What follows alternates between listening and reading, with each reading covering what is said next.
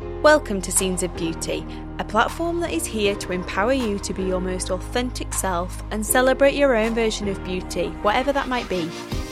I'm Chloe, and I'm making it my mission to help you find and live your truest selves by connecting you with people that I believe live on their own terms. Each week, I sit down with guests that are all designed to show you that beauty comes in all shapes and sizes, and it means something completely different to every single one of us. Scenes of Beauty is a relatively new platform, so I wanted to ask you all a little favour. My aim is to reach as many people as possible with my weekly episodes, and the only way that I can do that is with your help. So if you're enjoying listening to the podcast and taking things away from it, please hit the subscribe button, share with friends, and follow me on Instagram. It really helps with growing the podcast, which in turn helps me to get bigger guests and share their stories even further. Dani Gilbert is a content creator in the beauty space that has built a substantial following of people who love her glam looks. But above all, have an appreciation for Dani, not being scared or ashamed to show who she is. Dani has alopecia and, as she should, fully embraces and accepts it. She's one of the most refreshing and positive people I've met in a really long time. She's completely comfortable in her own skin, but more than that, I believe that Dani has and continues to create a safe space online that welcomes people in and encourages them to feel empowered to be exactly who they are. In this conversation, we delve into every area of alopecia and how it's affected Dani's life, from being diagnosed and how it's affected her mentally to how she has learnt to become confident through it. What Dani is doing, and something I really hope this episode does, is something super powerful in that it gives perspective on how and why to be happy in ourselves. Please take note of what Dani says and use it to feel empowered and inspired to accept yourself exactly as you are. Here's Dani's version of beauty. Everyone knows therapy is great for solving problems, but getting therapy has its own problems too, like finding the right therapist, fitting into their schedule, and of course, the cost. Well, BetterHelp can solve those problems. It's totally online and built around your schedule. It's surprisingly affordable too.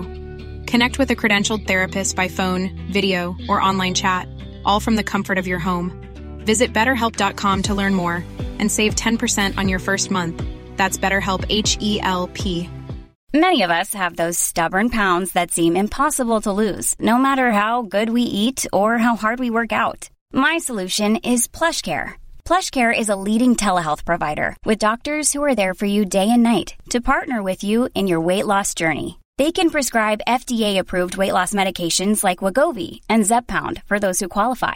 Plus, they accept most insurance plans. To get started, visit plushcare.com/weightloss. That's plushcare.com/weightloss. Cool fact, a crocodile can't stick out its tongue. Also, you can get health insurance for a month or just under a year in some states. United Healthcare short-term insurance plans, underwritten by Golden Rule Insurance Company, offer flexible, budget-friendly coverage for you. Learn more at uh1.com. Hi, Dani. Hi. How are you? I'm good. Good. Thank you for coming on. We are at your home in...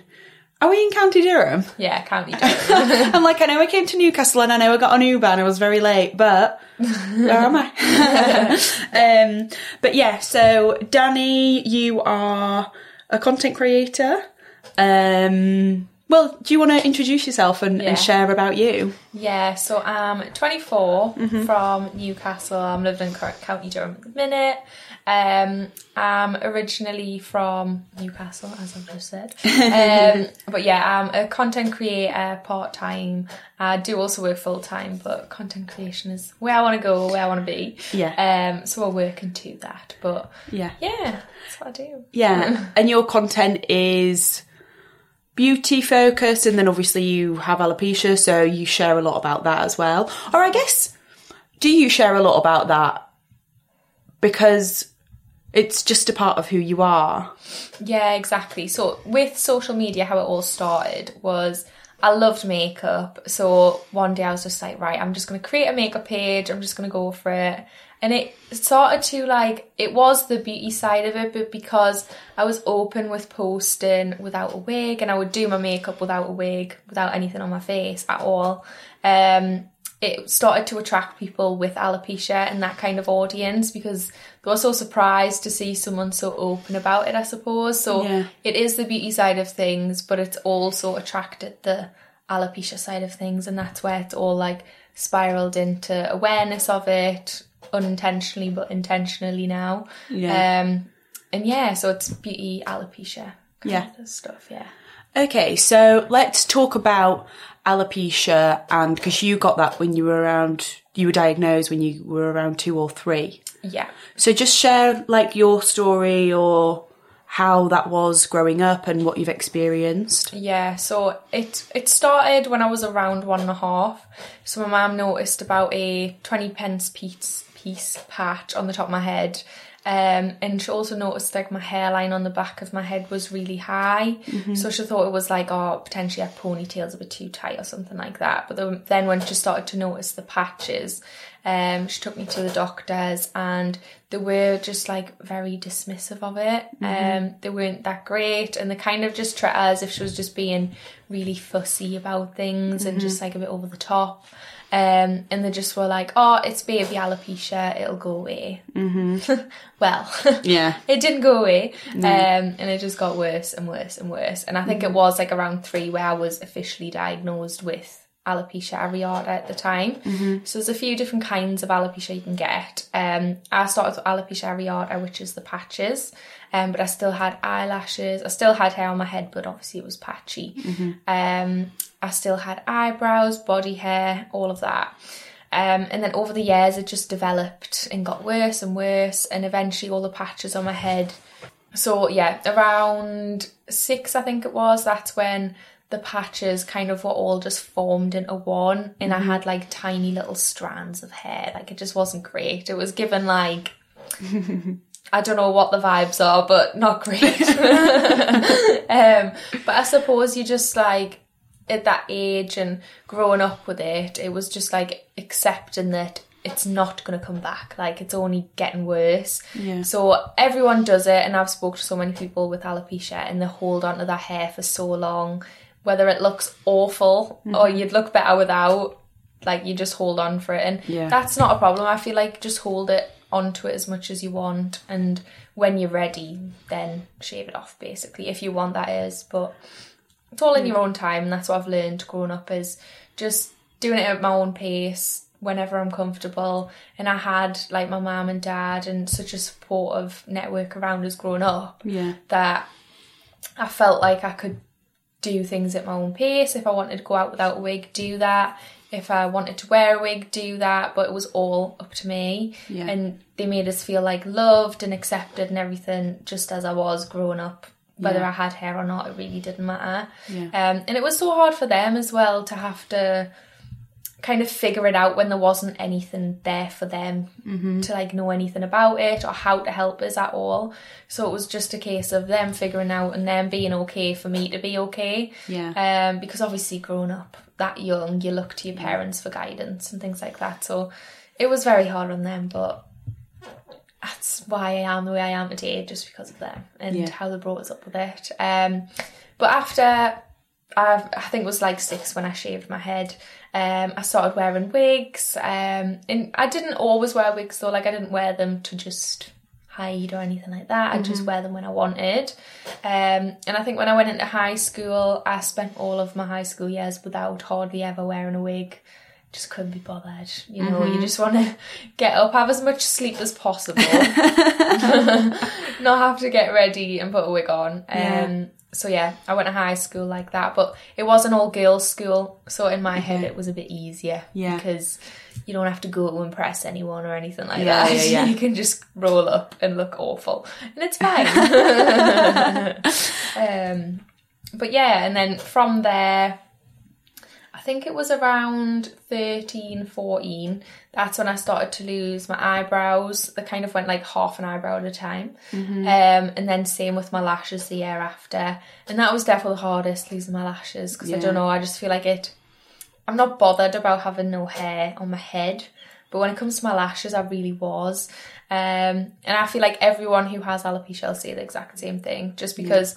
I don't know, I feel like it makes you look healthy if you've got some, like it gives you a feature, or I don't know, like I felt like I looked ill without eyelashes. Yeah. So that was the hardest part in learning to accept that, I suppose. Yeah. And going to uni as well, not too long after that was really hard. I probably struggled with that the most out of my whole journey, I would say, which was really surprising to me because I'm fine with it and like I go about my daily life like this, and yeah, I don't know, I was just like, I think I struggled because it was a whole new environment, mix of boys and girls, loads of people I didn't know. I was living at home. Most people like had a friend who they lived with in college or whatever. So I just found it really hard. Like I'm not the most outgoing person, which probably surprises you because of the content creation. Yeah. A lot of talent and content creators that I speak to are quite introvert. It's interesting. Yeah. And I don't even know, like, I wouldn't say I'm an awkward person. Like I can have a nice one-to-one conversation with someone, but when it's a group of people, I'm just so intimidated, and I'm just not about that. I'm just really not. So I think I just struggled with that, and literally my first day of uni, I went to like this freshers event, and I was like feeling positive because I went and collected my ID and stuff on the morning. Everyone was super nice, and I went with my dad, like he took us in, and I was like, oh, I might just go then, like I'll just go to the freshers event, see what it's like. And I came back like an hour later and I cried. I was like, oh, that was awful. It was just so awkward, and like I don't know, like I just, oh no, it just wasn't great. And I already felt a bit conscious, and there's always the issue of like, that's one thing, is how do I introduce myself? Do I introduce them without the wig, without makeup, or do I introduce myself with a wig and then do the big reveal at some point? Yeah. So I feel like I feel better introducing myself without a wig, without makeup, because then there's nothing to hide from the very start. Yeah. And people know, and there's no big reveal or whatever. Yeah. Because it is a shock to some people, and I do think my two images, so without a wig, without makeup, compared to with wig and makeup, can be very drastic. So I don't blame people, and a lot of the time I'm not, like, people don't realise it's me, which is fine, but it's just awkward having to do that reveal, and like you've spoke to someone one day and then they don't know who you are the next just because of my image. Yeah. It's crazy, and it's just awkward, and I'm just I hated that about it. So I struggled in uni. But I graduated, so it's fine. We got there. Yeah. What did you study? Law. Did you? Yeah. Interesting. Yeah. I know. So random. Things fascinate me. It's just interesting, isn't it? So that was uni. And then, did you go to uni in Durham, you said? Yeah. Okay. So you stayed at home. Did you live in halls? No, I stayed at home. Yeah. Because it's not far from here. So I just travelled in, and at the time I was a swimmer, so I'd done competitive swimming, and I was like committed to that as well. So I had that lifestyle to keep up as well as go to uni. So it was just easier to be at home. Yeah, yeah. So and then that's obviously transpired and manifested into content creation as you've got, mind you, I guess, when did you graduate? Probably not too long ago. Yeah, it was like 2019, I think. Yeah. Okay. So let's just go back to being a child and like being at school, and because obviously you looked a little bit different to your friends and your peers, and equally you said a really interesting thing about your parents. Like, I guess from a outside perspective, you only ever think of the person that it's affecting and not the people around them. Like, how do parents deal with, and how did they speak to you about, do you remember them saying, you know, like, this is the situation, or like what was there ever anything like that, or did they communicate to you? Yeah, like there was points that I can briefly, because I was so young, like it's hard to remember most of it, and sometimes I have to ask my mum, and she's told us things that I didn't even know or like know that happened. But like growing up, I can remember some points, and it was mainly like because my dad would be at work, and my mum would kind of look after me and the kids and whatnot. And I can remember a few moments where it's just like me and my mum, and like I'm upset about something, then she's crying with us, and we're both just crying together. So it's quite like true that every tear I shed, she did as well, if you know what I mean. So she felt it as much as I did. And But yeah, I think it was just, like, I can't remember, like, there wasn't any, like, key turnaround stages or anything like that. It was just, like, them just allowing me to be who I wanted to be, and made sure I knew that it's fine either way. Like, if you don't want to wear a wig, don't wear one. Like, it doesn't matter what anyone else thinks. As long as I'm okay, then that's fine. And that was so key, I think, like, being so young, and especially going through the stages of, like, key ages where you're just finding your identity a bit, and like, you start to become your own person, going into adulthood, those kind of stages. Like, I felt like I was prepared for them then, because I knew, like, I could be whoever I wanted to be. It didn't really matter. As long as, like, I've got the people around us who love us, and that's all that matters. Do you feel like you had to grow up quicker than you needed to? Just with you saying, you know, you felt prepared for some stuff that maybe... I'm quite a late bloomer. Like, it takes me a long time to get used to anything, any change, and I'm quite slow to react at things. But it sounds like you kind of were maybe a bit of ahead of the game when it came to, you know, like, it's tough being a teenager anyway. So, yeah. Yeah, I suppose so. I definitely became a lot more conscious of other people and other people's actions, and I can spot a mile off if someone's saying something about us, or like, you can just tell people's body language, and like, if they're about to say something or staring at it. So I'm definitely overly conscious of that, and I notice it a lot easier. I don't know whether that's a good thing or a bad thing, though. Like, but how does that affect you? Because I'm sat here with you, and, you know, we've only just met today, but you obviously create content about it, and you seem like you feel really confident and comfortable in who you are and in your own skin, and maybe that's partly down to your parents, but also you just embracing who you are, which is it's actually quite empowering. Like, it's really cool. Like, I think it's really cool. But I guess, like, girls at school and you know, noticing people looking at you because you obviously don't have hair on your head some of the time. Was that tough going through school? Like, were there times where you were, like, called names or, like, picked on, or...? Mainly the name calling was when I was in primary school, so around a lot younger people. Which I know is going to happen. Like, I've not been bullied to a sense. Like, I've not been through that, which is good. Because I think that would have traumatised us a lot. But I definitely had, like, name calling and things like that. And to be honest, the middle stages of my life up to now haven't been that bad, because like, through it, I think it really helped going to an all girls school, because like, there wasn't, like, boys and I feel like a lot of the time they would be the worst of it, and it would, to be fair, I think it would shock us.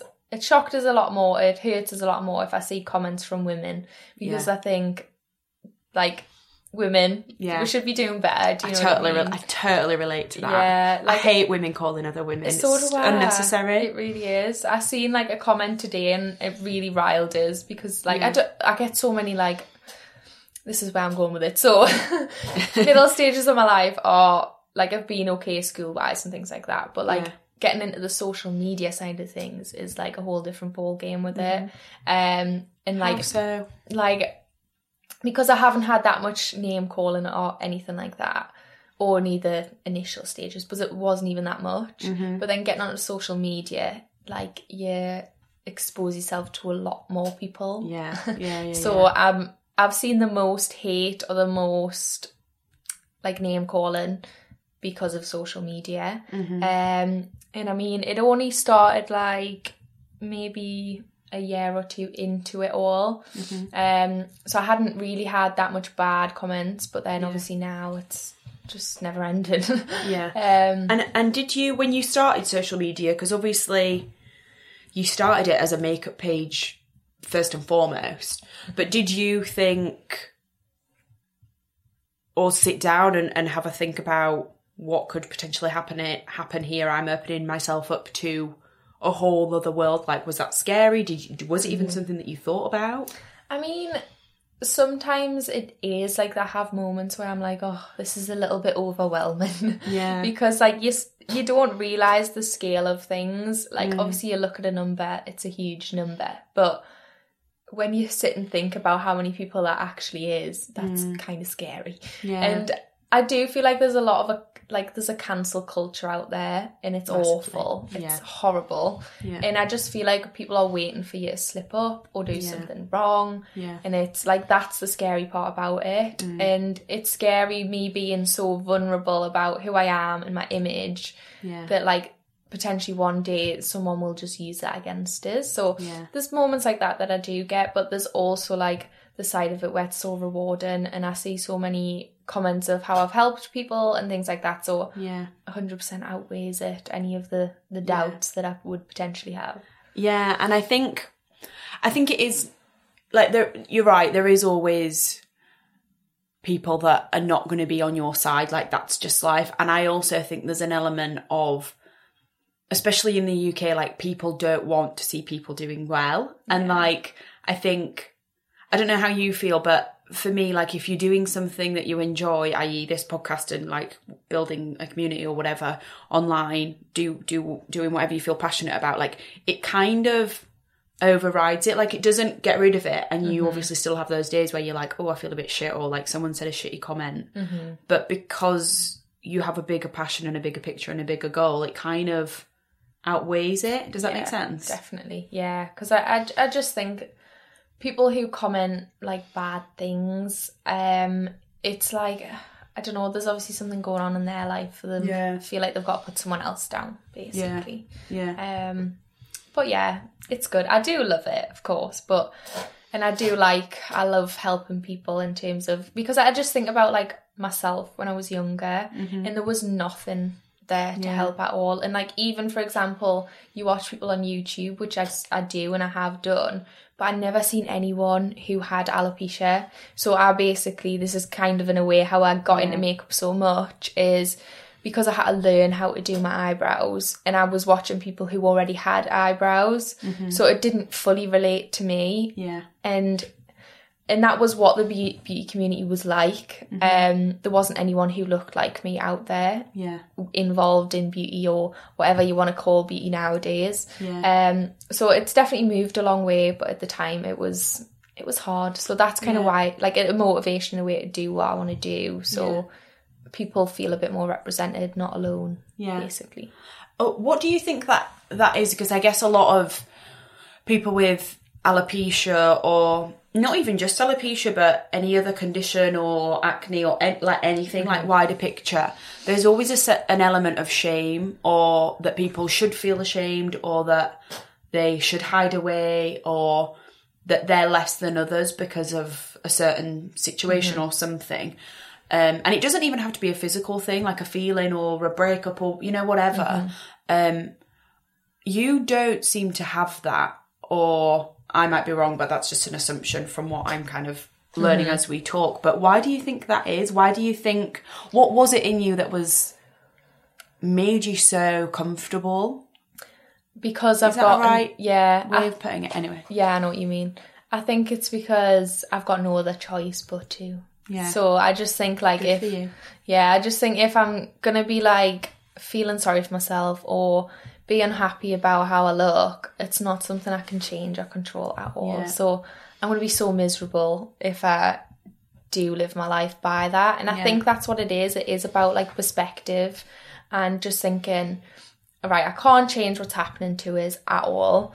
I'm just going to have to ride the wave and just live my life. Because if you put it like this, if I let hair stop us from doing the things I want to do or achieving my dreams and goals, how ridiculous does that sound? At the end of the day, it's hair. Like, do you know what I mean? When you put it like that. Yeah. So it is just about having that perspective. That's not dismissing that it's hard and you have days where you feel conscious and mentally it can be a struggle.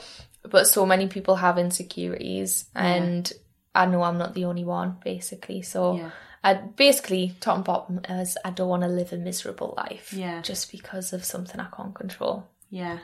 That's really, it's so refreshing. I don't know if you hear this a lot, but it's really refreshing because, people feel so shit and hold themselves back for the most trivial things, like I gained £2 or I ate a burger, you know, like silly shit. Yeah. And it's like, let's look at the bigger picture and the perspective and let's all move on. Exactly. Live your life. Yeah. I love how you've managed to turn something that other people would see as a negative or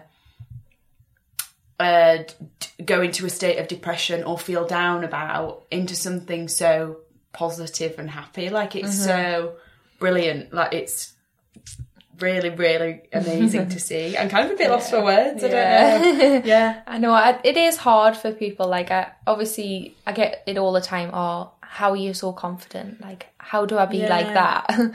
And it is hard, but I think it's not going to like happen overnight where you start to look at it and think, this is brilliant. Like, you won't think that automatically.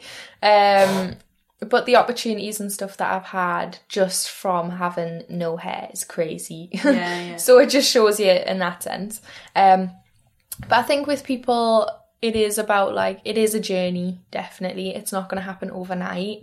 And it is just about like taking small steps to realising and getting into that mindset where you're going to be okay, basically. And whether you want to try treatments, if you don't want to try treatments, that's absolutely fine. But everyone has their own journey with it, and it's just about trusting the process. And literally everything happens for a reason. If you're going to be where you need to be at the end of the day. So there's not a huge amount of like data and like science behind alopecia. I mean, you obviously know more than me, but how do you feel about that? Like, is that, because when I was looking at it, I was like, how is this so little to know? But obviously, is that a frustration? Like, what's your experience or knowledge of that? Well, there's not, like you said, there's absolutely not much out there all about it. We don't really know why it's caused. There's no real successful treatments for it. Have you tried treatments? I have, yeah. When I was younger, we did pretty much everything. Like herbal, spiritual, you name it, we've tried it. The only thing we didn't try because I was so young was steroid injections because they put it into your head and no. I was just too young for that. But to be honest, like looking at it now, I don't think I'd try any treatments that would cause any problems because I'm healthy at the end of the day, so I don't want anything to affect that. So the science behind it, there's no like real studies that go into it or anything like that. Obviously there's some stuff out there. A lot of people link it to genetics, stressful traumatic events, things like that, but none of them really relate to me. I mean, I have one other person in my family with alopecia, which is interesting. So an element of it might be, because it's not genetic, is it? No, it's not 100% genetic, because basically I know a girl who's an identical twin, but only she has it. So if it was fully genetic, they'd both have it, basically. So there is like an element of something external that's happening, other than just genetics, but we don't know. Who knows? God knows what happens. But I don't know how I feel about it, because I understand in terms of a budget side of things, I'm not going to die, and you want to concentrate all your resources on people who are going to die, and I'm fine, I'm healthy. But then there's also the frustrating aspect of a normal, healthy person grows hair. But I'm not, so why? So it's curious. Like, and why is no one looking into why are we not doing more, you know? Exactly. I mean, it's more like, although there's not the aspect of I'm not going to die, there's the aspect of the mental side of things. So mentally it can be awful. Like, so there is. And you've experienced kind of mentally, how do I phrase it? It's affected you in a mental way. Yeah. It's just like the self-image, confidence, anxiety, things like that. I'm not like depressed. I've never been depressed or anything like that about it, but I know loads of people can, and it's horrible to think. And in that sense of things, maybe there should be more research and stuff that goes into it to help those who can't cope with it. But at the minute there's not. So we just have to deal with it, unfortunately. Yeah. What would you say to someone who is, because I'm guessing a lot of other people, sweeping statement, but maybe girls more so than guys, because obviously a girl's hair can be a lot of their appearance. But there must be some girls, and maybe you've experienced this as well, that just look in the mirror and feel sad or upset, and they just feel a bit stuck at what do I do, because I'm hiding who I am by wearing wigs or whatever, and I just want to be me, but I don't have the courage or confidence or self-belief quite yet to get there. And I guess maybe you've experienced that. Yeah, definitely. And I like I said, I think it is just a journey. And there is days where I've been like that, and everyone's probably going to feel that, because at the end of the day, it's right now, it's not classed as, like, it's not the stereotypical beauty standard. We don't, like, how do I phrase it? It's like, I don't know, like when you look at the stereotypical beauty standard, for example, skinny, pretty, nice long hair, no spots, perfect skin, like, I'm not that. And I don't know that anyone is there. I know. You know? I know. Even but there probably is, but it's the fact of, like, it doesn't really matter. No. And even those skinny, long blonde hair, whatever, perfect on the outside, they feel and have the same pressures as what we do, as what everyone does. So Hiring for your small business? If you're not looking for professionals on LinkedIn, you're looking in the wrong place. That's like looking for your car keys in a fish tank. LinkedIn helps you hire professionals you can't find anywhere else, even those who aren't actively searching for a new job but might be open to the perfect role. In a given month, over 70% of LinkedIn users don't even visit other leading job sites. So start looking in the right place. With LinkedIn, you can hire professionals like a professional. Post your free job on linkedin.com/people today. Cool fact, a crocodile can't stick out its tongue. Also, you can get health insurance for a month or just under a year in some states. United Healthcare short-term insurance plans, underwritten by Golden Rule Insurance Company, offer flexible, budget-friendly coverage for you. Learn more at uh1.com. Again, perspective. It is, yeah. Yeah. Should we talk about wigs? Because you've got 100 of them behind you. Yeah. I am obsessed. I've been like, can I feel them? Can I touch them? What do they feel like? Is it real hair? But talk to us about that and like the journey of experimenting. And I guess you got a big smile on your face. So I guess it's like the most fun thing. Yeah. No, it is, definitely. I think content creation side of things, it's amazing. Because I can create so many different looks, and at the end of the day it is kind of like an art, because I don't know, I can literally look however I want. It's amazing. I love it. But there is I think I got my first wig when I was about 6, and wigs have developed so much since then. What was that experience like, getting a wig at the age of 6?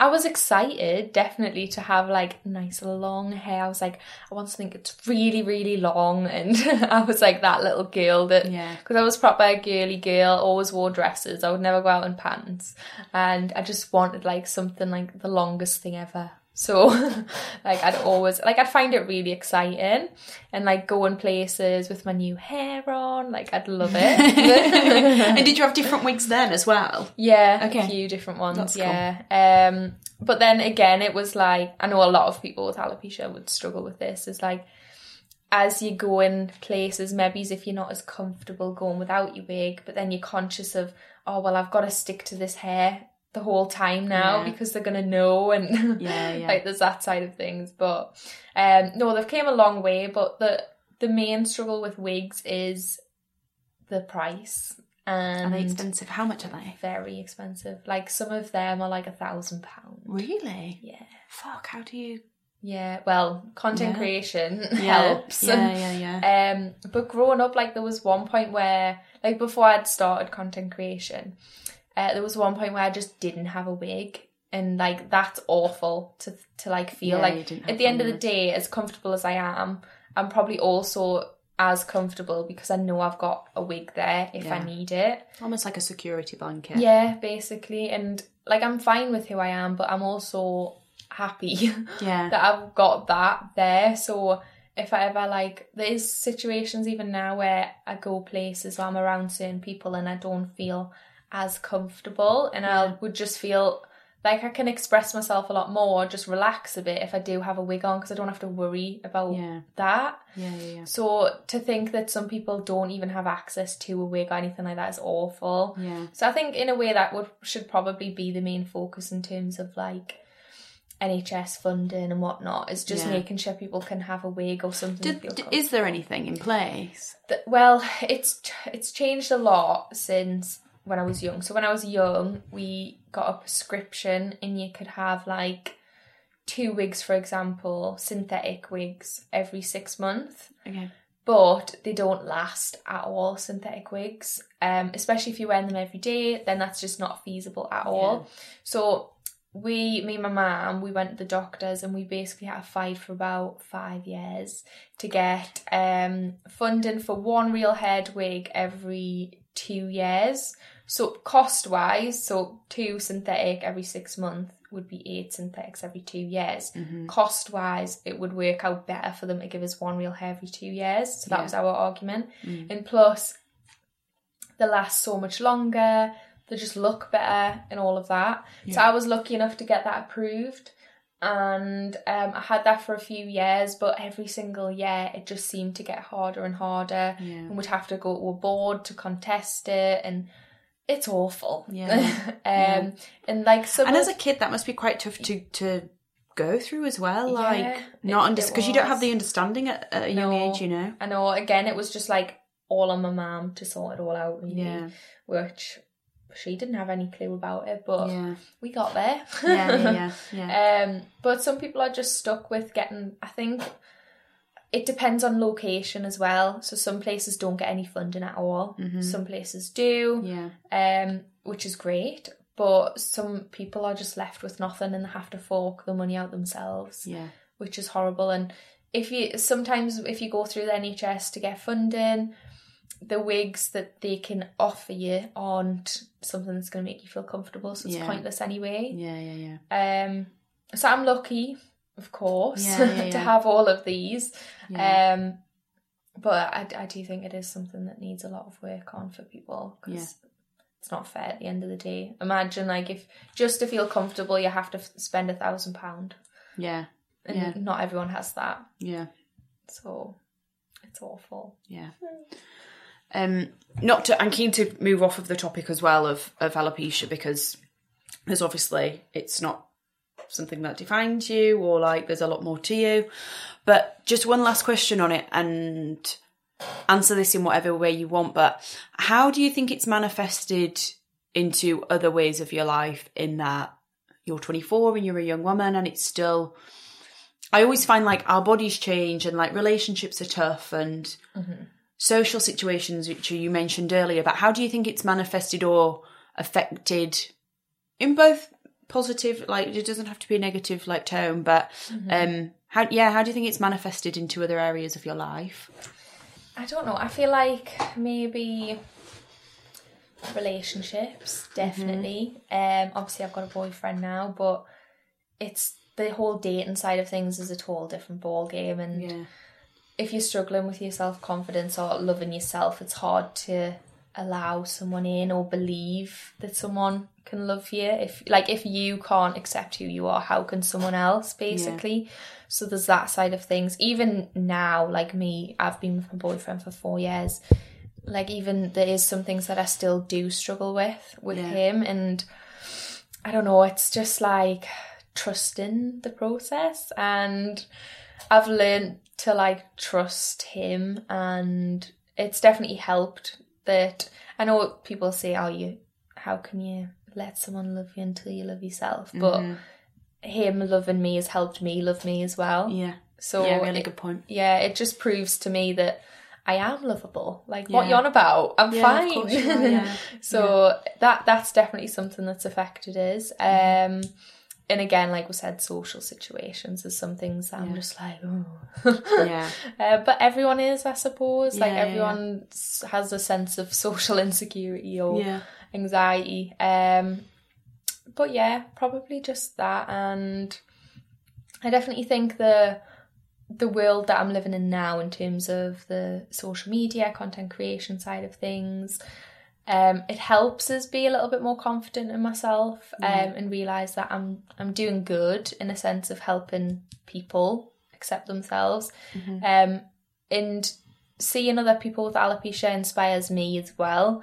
So like I just think I'm obviously doing something for others if I'm so inspired. And I just love my Instagram feed because I just fill it with people who look like me, and it's great. Yeah. And I hear that, and I think and also whatever it is, like someone said to me yesterday, they love listening to this because there's not just one type of person on. I talk to people who embrace themselves, however that is, whatever that is, like through whatever. And it's really interesting, like, especially like going on social media and it being a happy place. And even, I know you're talking about it in terms of your community on there and who you follow and stuff, but even your feed feels like a really happy, positive space, which is really nice. It is, it's lovely. And I just think that's probably a bit of advice I would definitely give to people is if you're struggling with your self-confidence or image, and if you're on social media a lot, then fill it with people who look like you, because if you're scrolling and all you see is something that you're comparing yourself to that you're never going to achieve, then it's just going to make you feel awful. So there's no point at all. Have you had battles with that, like comparing yourself and again, we all do it, but have you, and it doesn't even have to be about comparing yourself, but do you have internal battles of like frustration or? Yeah, definitely. I mean, I probably don't know someone who doesn't, but I think it is just about like, sometimes I'm like, oh, I just wish I had this, or I wish I looked like that. Or like, for example, wearing wigs is great, but a lot of the time it's really hard to get them in a sleek back ponytail, for example. And I just can't, I'll never be able to do that. That's one thing, like, I'm like, oh, like I wish I could just feel the feeling of what it's like to just have a scrape back, like, ponytail and give yourself a facelift from your hair, like, I'm never going to be able to experience that. Or even like silly things of washing your hair in the shower, like I'm never going to be able to feel that, which is, it's so weird, but it's just little things like that I'm like, it's annoying. I'd love to just experience it once and then I'll go back to being me. It's fine. On the flip side there, you don't have to have the pain of drying your hair and whatever. But on beauty, let's talk about that. Where did that start? Tell me how you feel about beauty, why you love it. I think it'll probably touch on alopecia as well, but because a lot of me starting makeup or getting into makeup and my love for makeup was like learning how to have to do it, because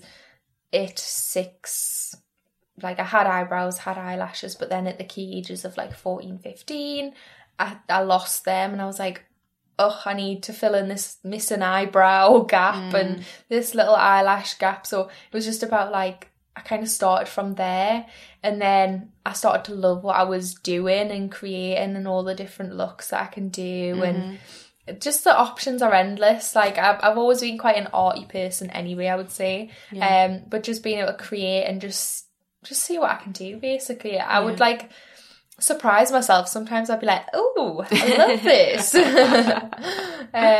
So yeah, it just all started like that, and I think it helped. It's definitely helped with my confidence as well and things like that. I just love it. I just think it's, again, it can be slightly a security blanket, but it's not something I hide behind as well. Like, I'm fine without. But it definitely helps as well.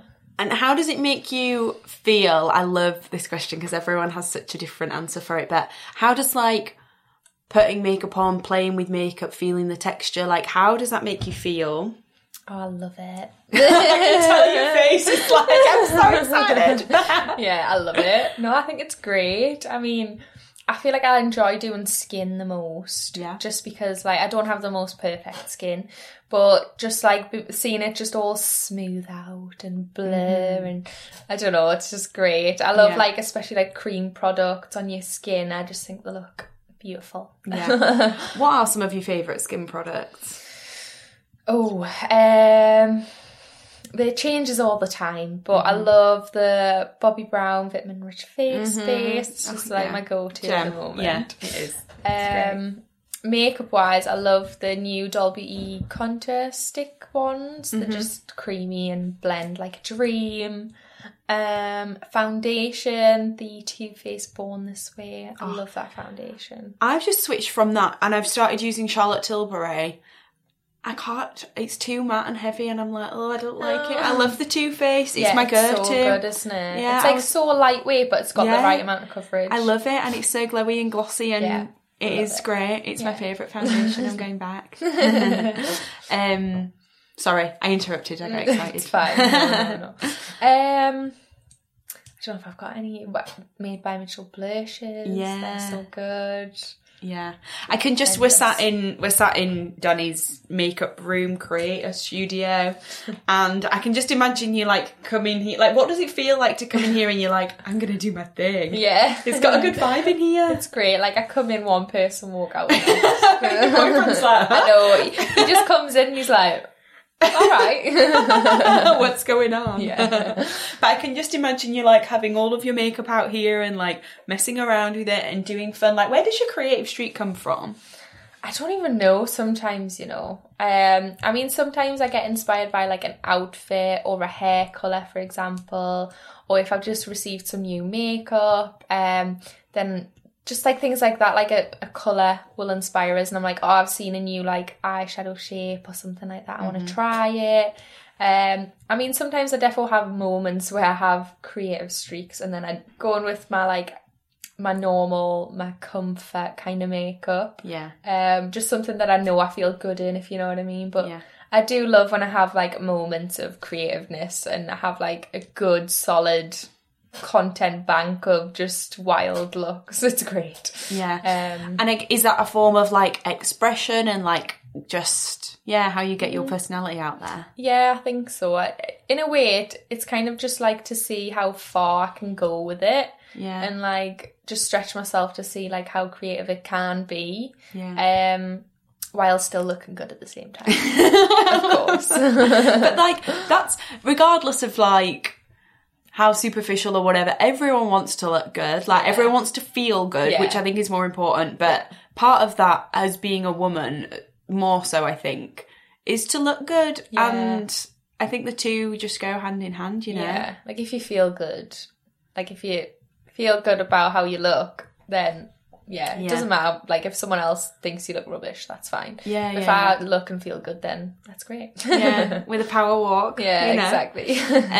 Do you think makeup's helped in, like, confidence a little bit? I can't remember if we touched on that, but yeah. Yeah, definitely. I think, to be fair, aside from the obvious having no hair, I think one of my biggest, like, things I struggle with or affects my confidence a lot is my skin. So it's not just about you've got good skin. Oh, I've got makeup on, but I'm having a bit of a breakout at the minute. But I've struggled with acne literally all my life, and like even in my 20s and stuff, I'm like, I'm sure I should have grown out of this by now. Yeah. But I hadn't. Like, I've had to take tablets and stuff for my acne, and right now it's okay. But I have had a little bit of a breakout. But it was awful. Like, I just feel so self-conscious about my skin. I think just because I'm so obvious, like, you can spot us in a room, for example. Like, there's not many people you notice who have no hair at all. Yeah. So I get a lot of people staring. So if my skin's bad, then I feel like even more conscious. Yeah. So I hate that. But yeah, makeup helps with that, covering it a bit. But the texture and stuff is always going to be there. But again, it's something I'm working on confidence-wise and just trying to help it and do what I can for my skin to make it get better. And I think the term perfectly imperfect comes to mind. Like, you know, you seem to have fully accepted yourself in terms of an alopecia and having no hair perspective. But it's funny how you've been able to accept that, which feels like a bigger thing maybe than your skin. Yeah, exactly. I know it's quite surprising, isn't it? Because you think like I've got such an obvious physical difference, more so that you probably wouldn't notice the skin. Yeah. But for me, I'm like, ooh, because I think because I'm so okay with having no hair now and I'm used to it, now, like, if my skin's bad, then, like, for me itself, it's, like, a huge thing. Yeah. As opposed to, like, the hair, because I'm used to that now. Like, that's fine. No. Skin's a weird one. And I have a lot of conversations about it, obviously, and I used to work in skincare. And it's, I guess, it's always an ongoing cycle, because when you suffer from acne, as in particular, like, it does flare up and it comes and it goes, and it's a tricky one, isn't it? Because it seems to be that it just starts to clear up and it starts to go away, and then it comes back again, and you're like, oh, fuck, just got over this. We just got over this. Literally. Why? I know. Like, I've had such a bad time with my skin, and then I was on lipocycline, and then it's all cleared up, but my body was reliant on it, so every time I come off it, my skin would just flare up again. So I was kind of reliant, and I was like, well, is it healthy for me to just be on an antibiotic? Yeah. Like, I'm going to become resistant to it at some point. So I went to the dermatologist, and he was like, right, well, we can give you Roaccutane, but he was like, I need you off lipocycline. So I had like 3 months or something, and I went back and my skin was clear. And he was like, well, you're obviously lying. But I wasn't. Like, it's just random, like, how it worked. And it was clear for ages and ages. And then I put this fake tan on, and it broke us out everywhere. And then it's just come back. And I'm like, no. It's so annoying, because you can't seem to, like, like, my skin is a lot better now, but I'm 31, and I think definitely in my 20s I wouldn't say I've ever suffered with acne, but it was breakouts, and then it wasn't, and sometimes I thought my skin was fine, and then I'd look back at a picture and I was like, fuck, I went out like that, like and you do get really insecure about it, because it's the first thing that people see, isn't it? It's your face. Exactly. Yeah, it's an interesting one for sure. You mentioned beauty standards before, and it's also kind of a big part of why Scenes of Beauty is even a thing, and how out of reach they are. And I guess maybe that's why you started or decided to be a content creator, or started to throw content out there. But how should we talk about how, I guess, challenging beauty standards? Yeah, just share a bit about that. Yeah, definitely. I think, like, it's in a way, it's about, like, where do I fit in terms of beauty standards, because stereotypically I'm not that.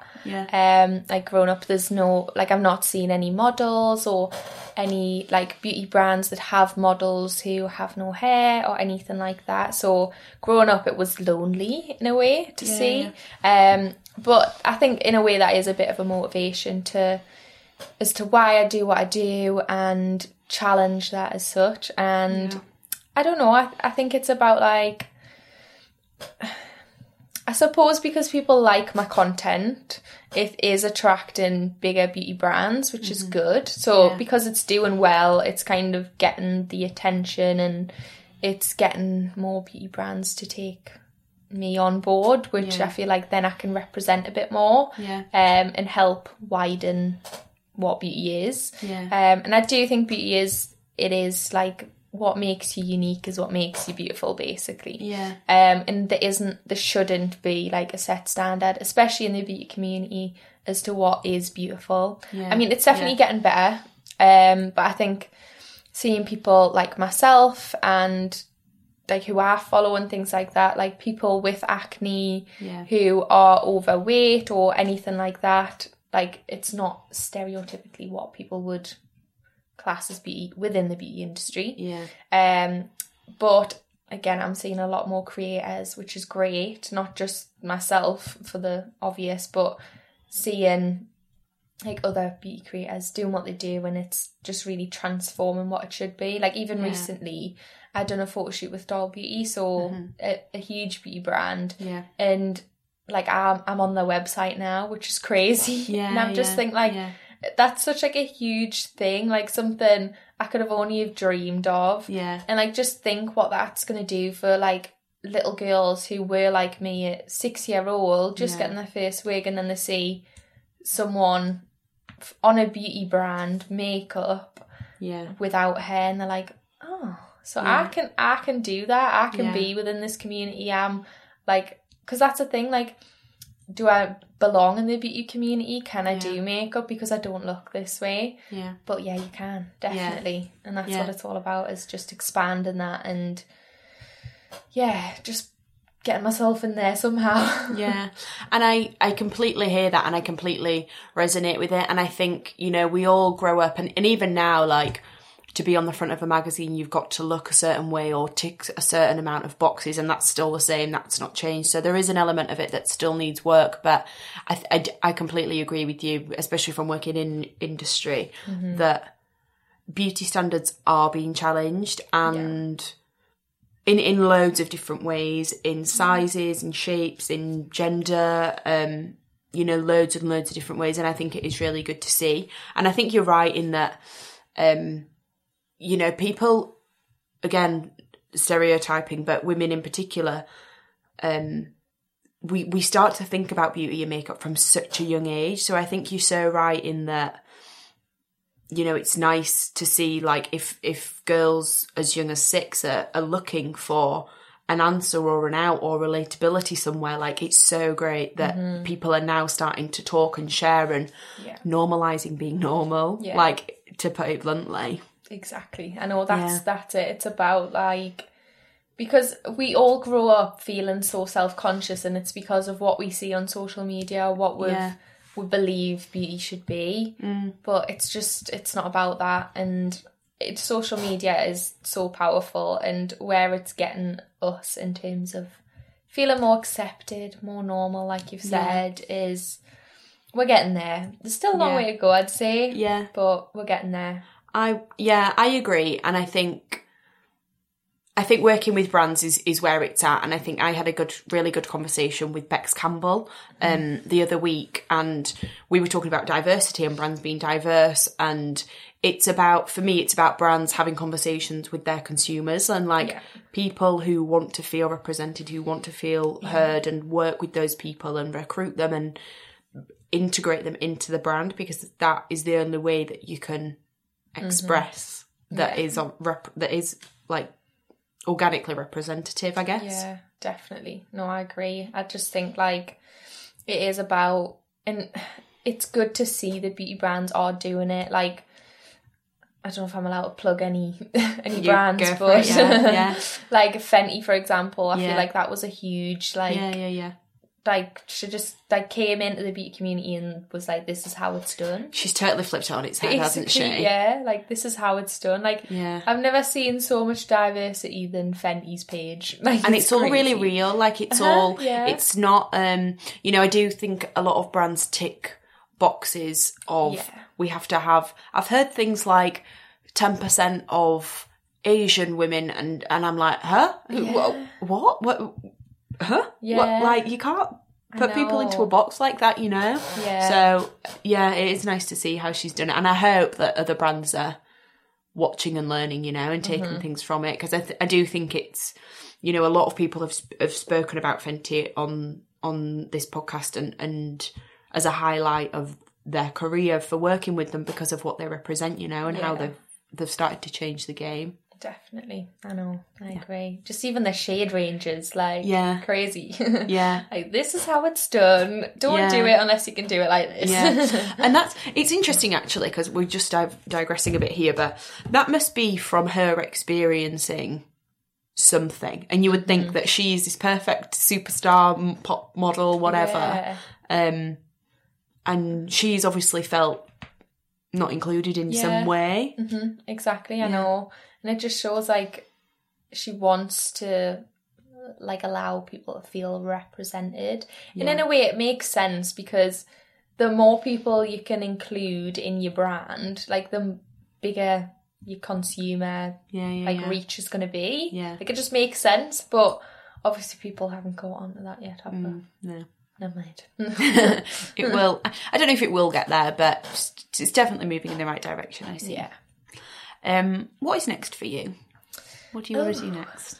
I don't know. I feel like I'm on a good wave right now, and I'm just going to ride it.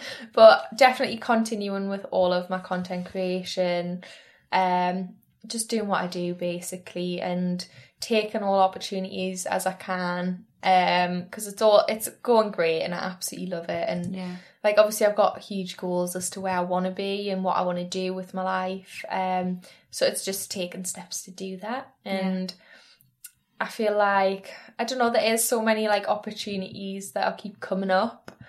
Even like with my brows, for example, like I want to do more like that and put my stamp on the beauty community and do my own makeup stuff. But yeah, there's a lot happening. Yeah, it's exciting though, and I think, you know, you're doing it at such a young age where you do have, I mean, you do at any age, but you do have like a lot of power to talk and change, and for a lot of brands, you are their target audience, and I think that speaks volumes, you know, when you do have a big share of a community, you know. Interesting. Okay, so the final question that I ask everyone on the show is, what is your version of beauty? So, it's a great question, by the way. Thank you. My version of beauty would be, first and foremost, is definitely from within, resonates throughout, I would say. And you, like, if you're a beautiful person in terms of your character, what you do for yourself in the world is great. But I think obviously on a physical side of things, I think I mentioned before, like, what makes you unique is what makes you beautiful, I would say. And it's just all about embracing your uniqueness. And you'll just see how beautiful you are. Yeah. Thank you. And thank you for being so open to being open and honest and sharing, because it means a lot, especially to me, but to people listening as well. So thank you. Of course. Hey, it's Paige DeSorbo from Giggly Squad. High quality fashion without the price tag. Say hello to Quince. I'm snagging high-end essentials like cozy cashmere sweaters, sleek leather jackets, fine jewelry, and so much more. With Quince being 50 to 80% less than similar brands. And they partner with factories that prioritize safe, ethical, and responsible manufacturing. I love that. Luxury quality within reach. Go to quince.com/style to get free shipping and 365-day returns on your next order. Quince.com/style. Mom deserves the best, and there's no better place to shop for Mother's Day than Whole Foods Market. They're your destination for unbeatable savings, from premium gifts to show-stopping flowers and irresistible desserts. Start by saving 33% with Prime on all body care and candles. Then get a 15-stem bunch of tulips for just $9.99 each with Prime. Round out Mom's menu with festive rosé, irresistible berry chantilly cake, and more special treats. Come celebrate Mother's Day at Whole Foods Market. Imagine the softest sheets you've ever felt. Now imagine them getting even softer over time. That's what you'll feel with Boll & Branch's organic cotton sheets. In a recent customer survey, 96% replied that Boll & Branch sheets get softer with every wash. Start getting your best night's sleep in these sheets that get softer and softer for years to come. Try their sheets with a 30-night guarantee. Plus, get 15% off your first order at bollandbranch.com. Code BUTTERY. Exclusions apply. See site for details. If you like this episode, hit subscribe and leave us a review.